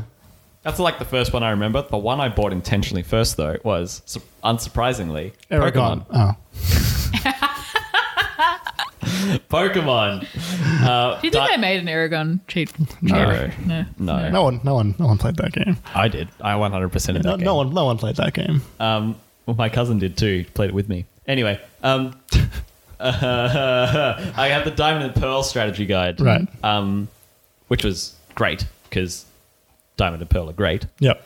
I never used it for that like kind of stuff though. For what's on this route and which gym trainer is on this. Something that I did. What I distinctly remember is when you buy the Diamond and Pearl page, you get a fold-out poster, and on one side is a complete poster, is just like art of like the starters, I think, and on the other side is a half-complete poster of a Palkia and Dialga.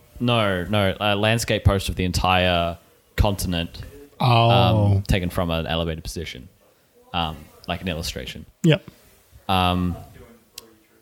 And I immediately wanted that second half of the poster. And I was like, why don't I have this second half of the poster? There's more. I want it. What is it? I don't even know what it is. And what it was the Pokedex for that generation. Yeah. And with those two things combined, when I returned to Diamond much later in like year 11, year 12, maybe, I used it to do the thing that I didn't know that you could do that I never did prior, which was create the perfect team ahead of time. So it was like pick which Pokemon I wanted to start with, wanted to go with, and then be like, okay, this is where I can catch Garchomp or Guyble rather. And this is where I can catch this one. And if I do this learns this move at this level, and these Pokemon offsets the type disadvantages of this one. And I got like really deep into it. Like I like spent nights in my bed before sleep, like going through the Pokedex, being like, oh, that's got good stats. Oh, like Studying. yeah, and before like making the perfect team. And then once I did, I used that original strategy guide to be like, because there were a few Pokemon where it's like, there's one floor of this one cave which is off the route that goes under the bike track once you learn one of the HMs from a totally different side of the thing. So, and that was for Guyble. It was like really hard to get. Yeah. If you didn't want to go out of your way already. It was very specific. And so it was cool to just have that. And to like know what I was going for and like grind for it. And so that was really awesome. I don't think I've owned any other strategy guides though. I think they're really neat. I really like the idea of having the Breath of the Wild strategy guide for something that's so expansive and or like Red Dead, like something that's so huge that it's just good to find something that has the answers. It's like, I wonder what happens if the people that are building the house, what happens when they finally build it. They won't get there. I'll kill them before they get there. Yeah. That's why I need to look it up. Yeah. I think it sort of boils down to, for me, it's like having something physical to go along with it makes it more meaningful somehow. I don't know, more satisfying. I mean, like, it's not so much a strategy guide, but my Last Guardian book does detail through that entire game from book front is to like back. fucking excellent because it has design work in there. That book is just like the best game book that I have. Yeah. It's just unreal. I didn't know it was made in Unreal. And you can slap them. Next question corner is. Oh, sorry. I just want to bring up one last thing. Sorry. No, it's okay. I remember this after I stopped talking.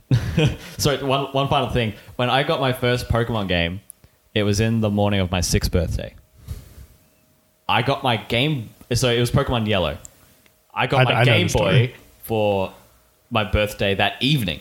Oh.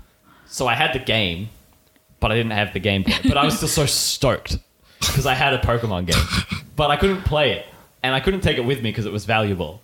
So I took the player manual, and like all through lunch, I was reading the player manual. That's really cute. But that was back in the day when the player manuals they were like mini strategy guides for the first like hour of the game.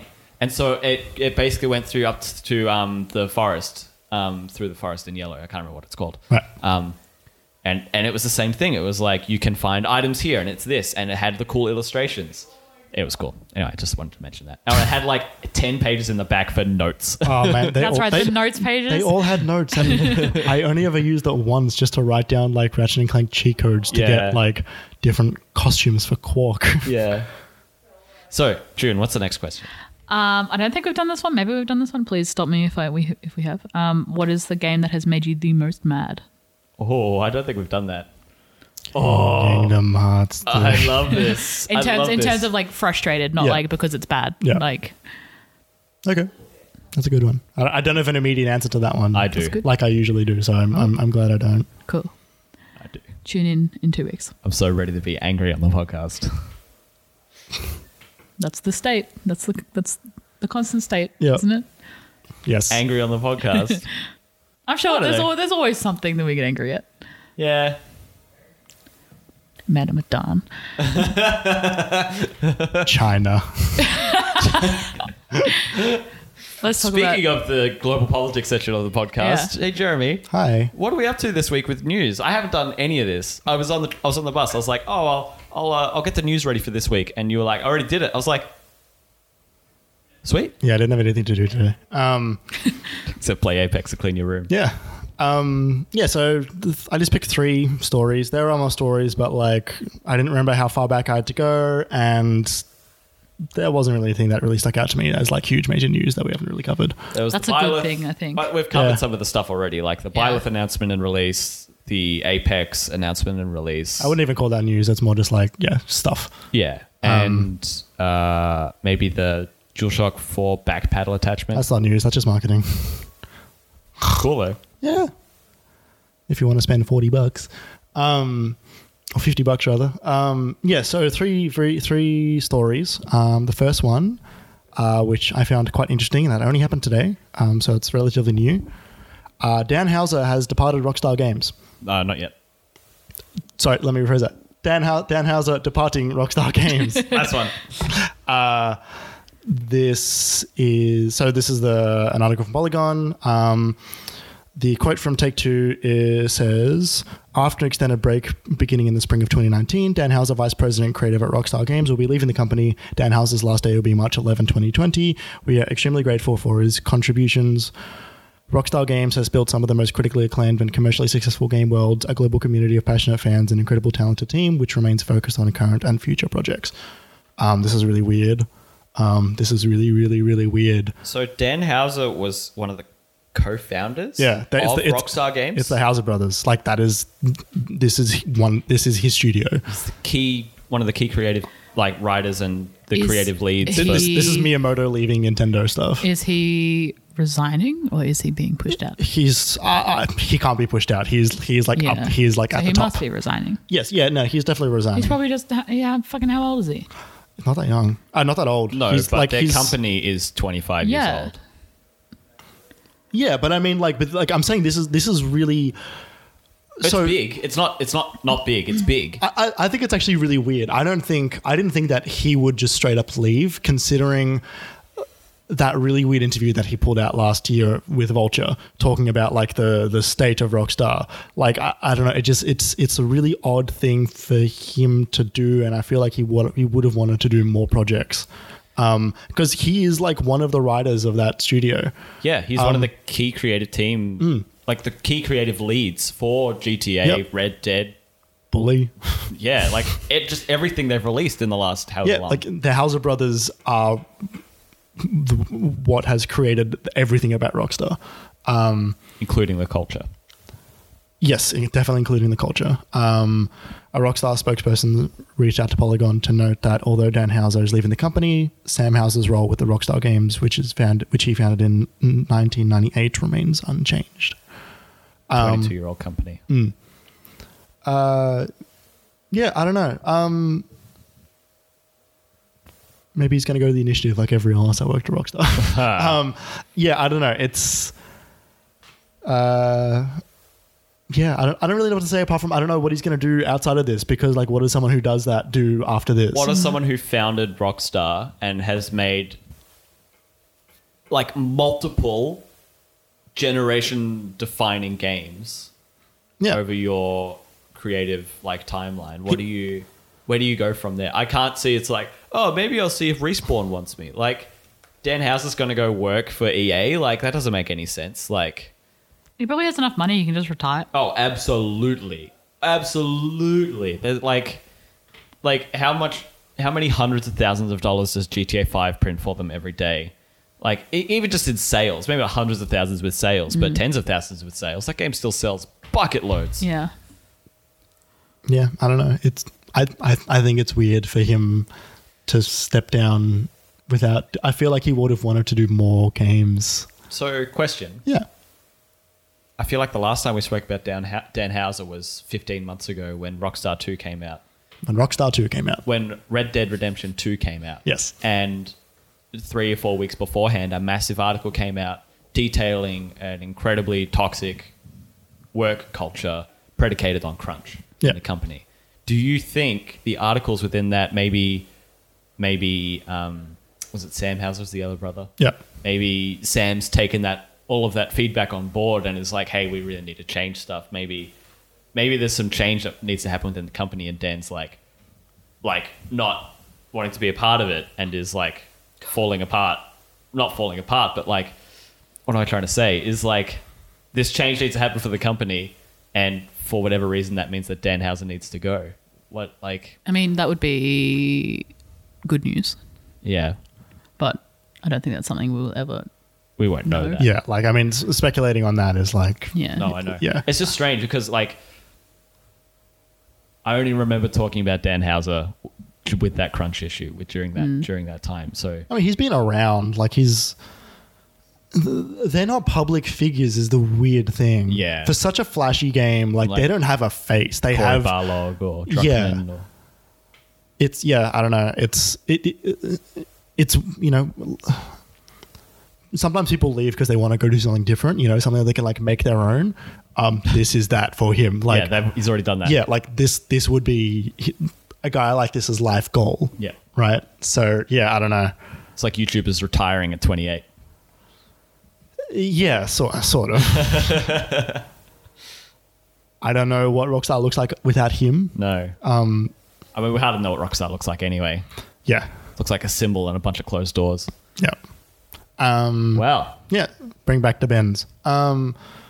So the next article I have here is, this one is not entirely there's nothing confirmed in this article. This is one of them salt grain articles. Yes. Geeks Worldwide, which is a website, I wonder what that acronym was. I was Yeah. like, what's the GWW.com? have posted an article today saying that they have an exclusive scoop on the new Batman game, which has been forever teased and never given any good information about, from Warner Brothers Montreal. Apparently, according to James Sigfield from Geeks Worldwide, it is a soft reboot. It is not a sequel. Coming fall of this year, which would be spring in Australia. Spring. Yeah.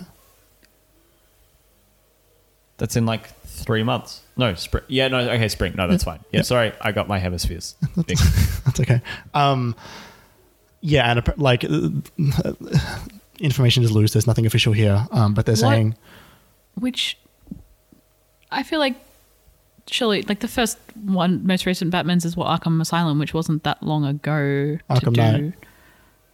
The first one. Oh, the first one, yeah. That was Arkham 2009. Asylum. That's not long enough ago to do a reboot. So the way Arkham Knight been 5 ended, years it's sort of since like any Arkham games. yeah, and like the way Arkham Knight ended, it was sort of like a definitive end to Batman in that game. Yeah. It's like a soft reboot would then allow them to do more stuff creatively without having to be tied down to a universe that's already gone through like a lot of villains.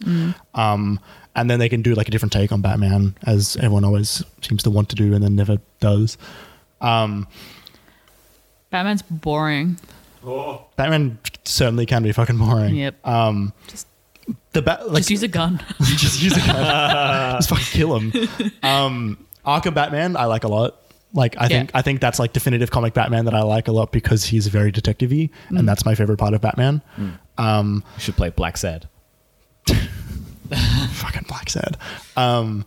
Apparently, this new Batman game will kick off a new, somewhat cohesive DC Games universe as well. Oh, yikes. Yeah, who knows? That's a heavy burden. Yeah. No wonder this game hasn't come out yet. Yeah, I mean, like, there's not a lot of information to go off aside from... I mean, there's people are chomping. Do they champ or do they chomp at the bit? Chomp. People are chomping at the bit. No one champs at the bit. I'm sorry. I don't know. Like, it's a Carrie, horse term. Carrie, you're chumping at the bit a little bit. People have been chomping at the bit to just get any new details about this game, and like the studios have been like, have you seen those teasers they've been posting? Shit. They're terrible, and also they go silent for months at a time afterwards. It's Yeah. like, shut up and do something. Like, Yeah. like, or nothing. like engage us when you are ready. Yeah. Stop teasing us. Like, Yeah. a tease is fun when there's like a release after it. Like, this is just like, Yeah. It's... Yeah. I don't know. I mean... Yeah. I sort of don't care at this point. Show me something cool or like just shut up. Yeah. Like the fact that we've heard nothing for such a long time sucks. Yeah. But like that's fine. I'd be surprised if it came out 2020. That would mean it's probably what, a PS4, PS5, Xbox One, Xbox Series game. Yeah.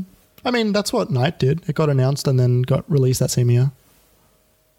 Yeah, but it came out 2015. It wasn't out on PS3. Also, it wasn't good. People No. liked it. They just didn't like the tank. Yeah. There's too much of that in that game. Shooty bang. Yeah. So final story. We have Too many guns.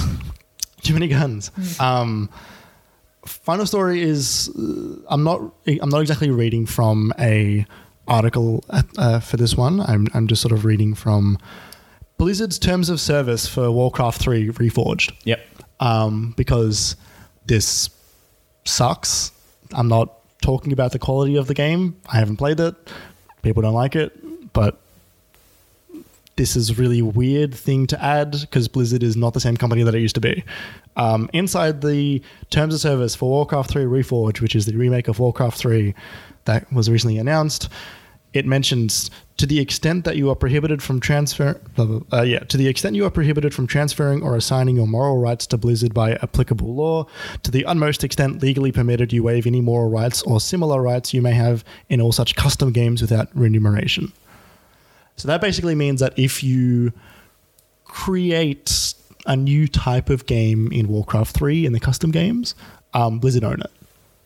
and you waive all rights for that game. Gee, I wonder why they've got that particular inclusion in there. Yeah. It's almost like that exact thing happened 17 years ago. Yeah, with one of the biggest games of all time, Yeah. Dota, Yeah. which then like League and MOBAs in general. Yeah. Which they have next to no hand in now. Yeah. This is not like every game says that now. That's what Dreams is based on. I was going to say, it reminds me of Dreams Yeah, now. Sony owns Dreams and everything in it. Sony owns your dreams. Yes. Yeah. Sony owns your dreams. That's going to be They the PS5. sure do. That's going to be the PS5 reveal. Sony owns you. Yeah, Andrew House is going to come out and go, "We own your dreams." Andrew House is gone. Oh yeah, I don't know who's at that company anymore. Yeah. Herman Holst. It's a fake name. It's not a fake name. It's just a Scandinavian name. So yeah, this is like it's not the biggest deal, but it sort of German.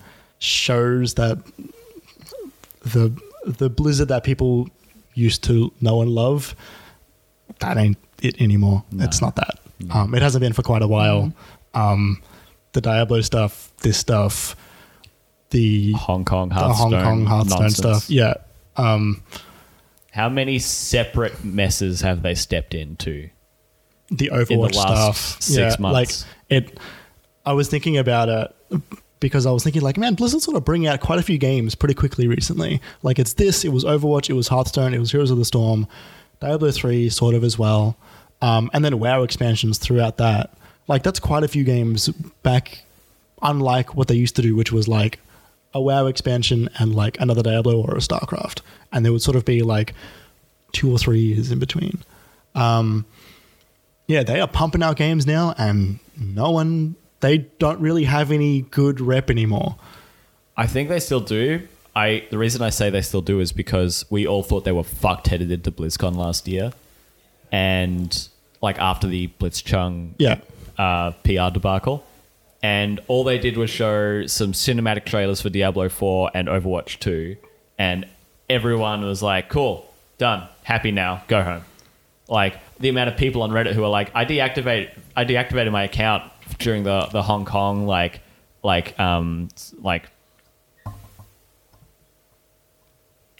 Protest. as protest for Blizzard's actions during the Hong Kong nonsense. Yeah. Does anyone know how I can reactivate my account and get all my skins back? It's like, Yeah. dude, Yeah. like what the I mean, it's like that's all it took. for some people, yeah, and that sucks. Yeah. But like people, like the conversation around Blizzard has changed now, is what I mean. Like, there are companies where you look at them and go, wow, that company like actually, really cares about their fans, or like they're really listening to what's going on and they really want to do right by their customers. That's what I was going to say. I think that it in the last year specifically, I think they've sort of shown their faces like they really don't care about their audience Yeah. Yeah. at all. Like they'll make the money. Yeah. So like, why would they? Yeah.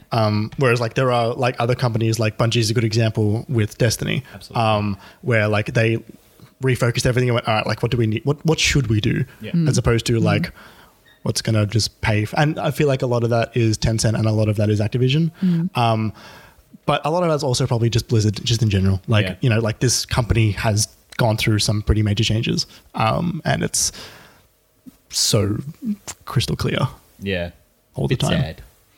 Yeah. Yeah. How the mighty have fallen. Anyway, that's the news. Thanks for rounding it up, Jeremy. Thank you. That's okay.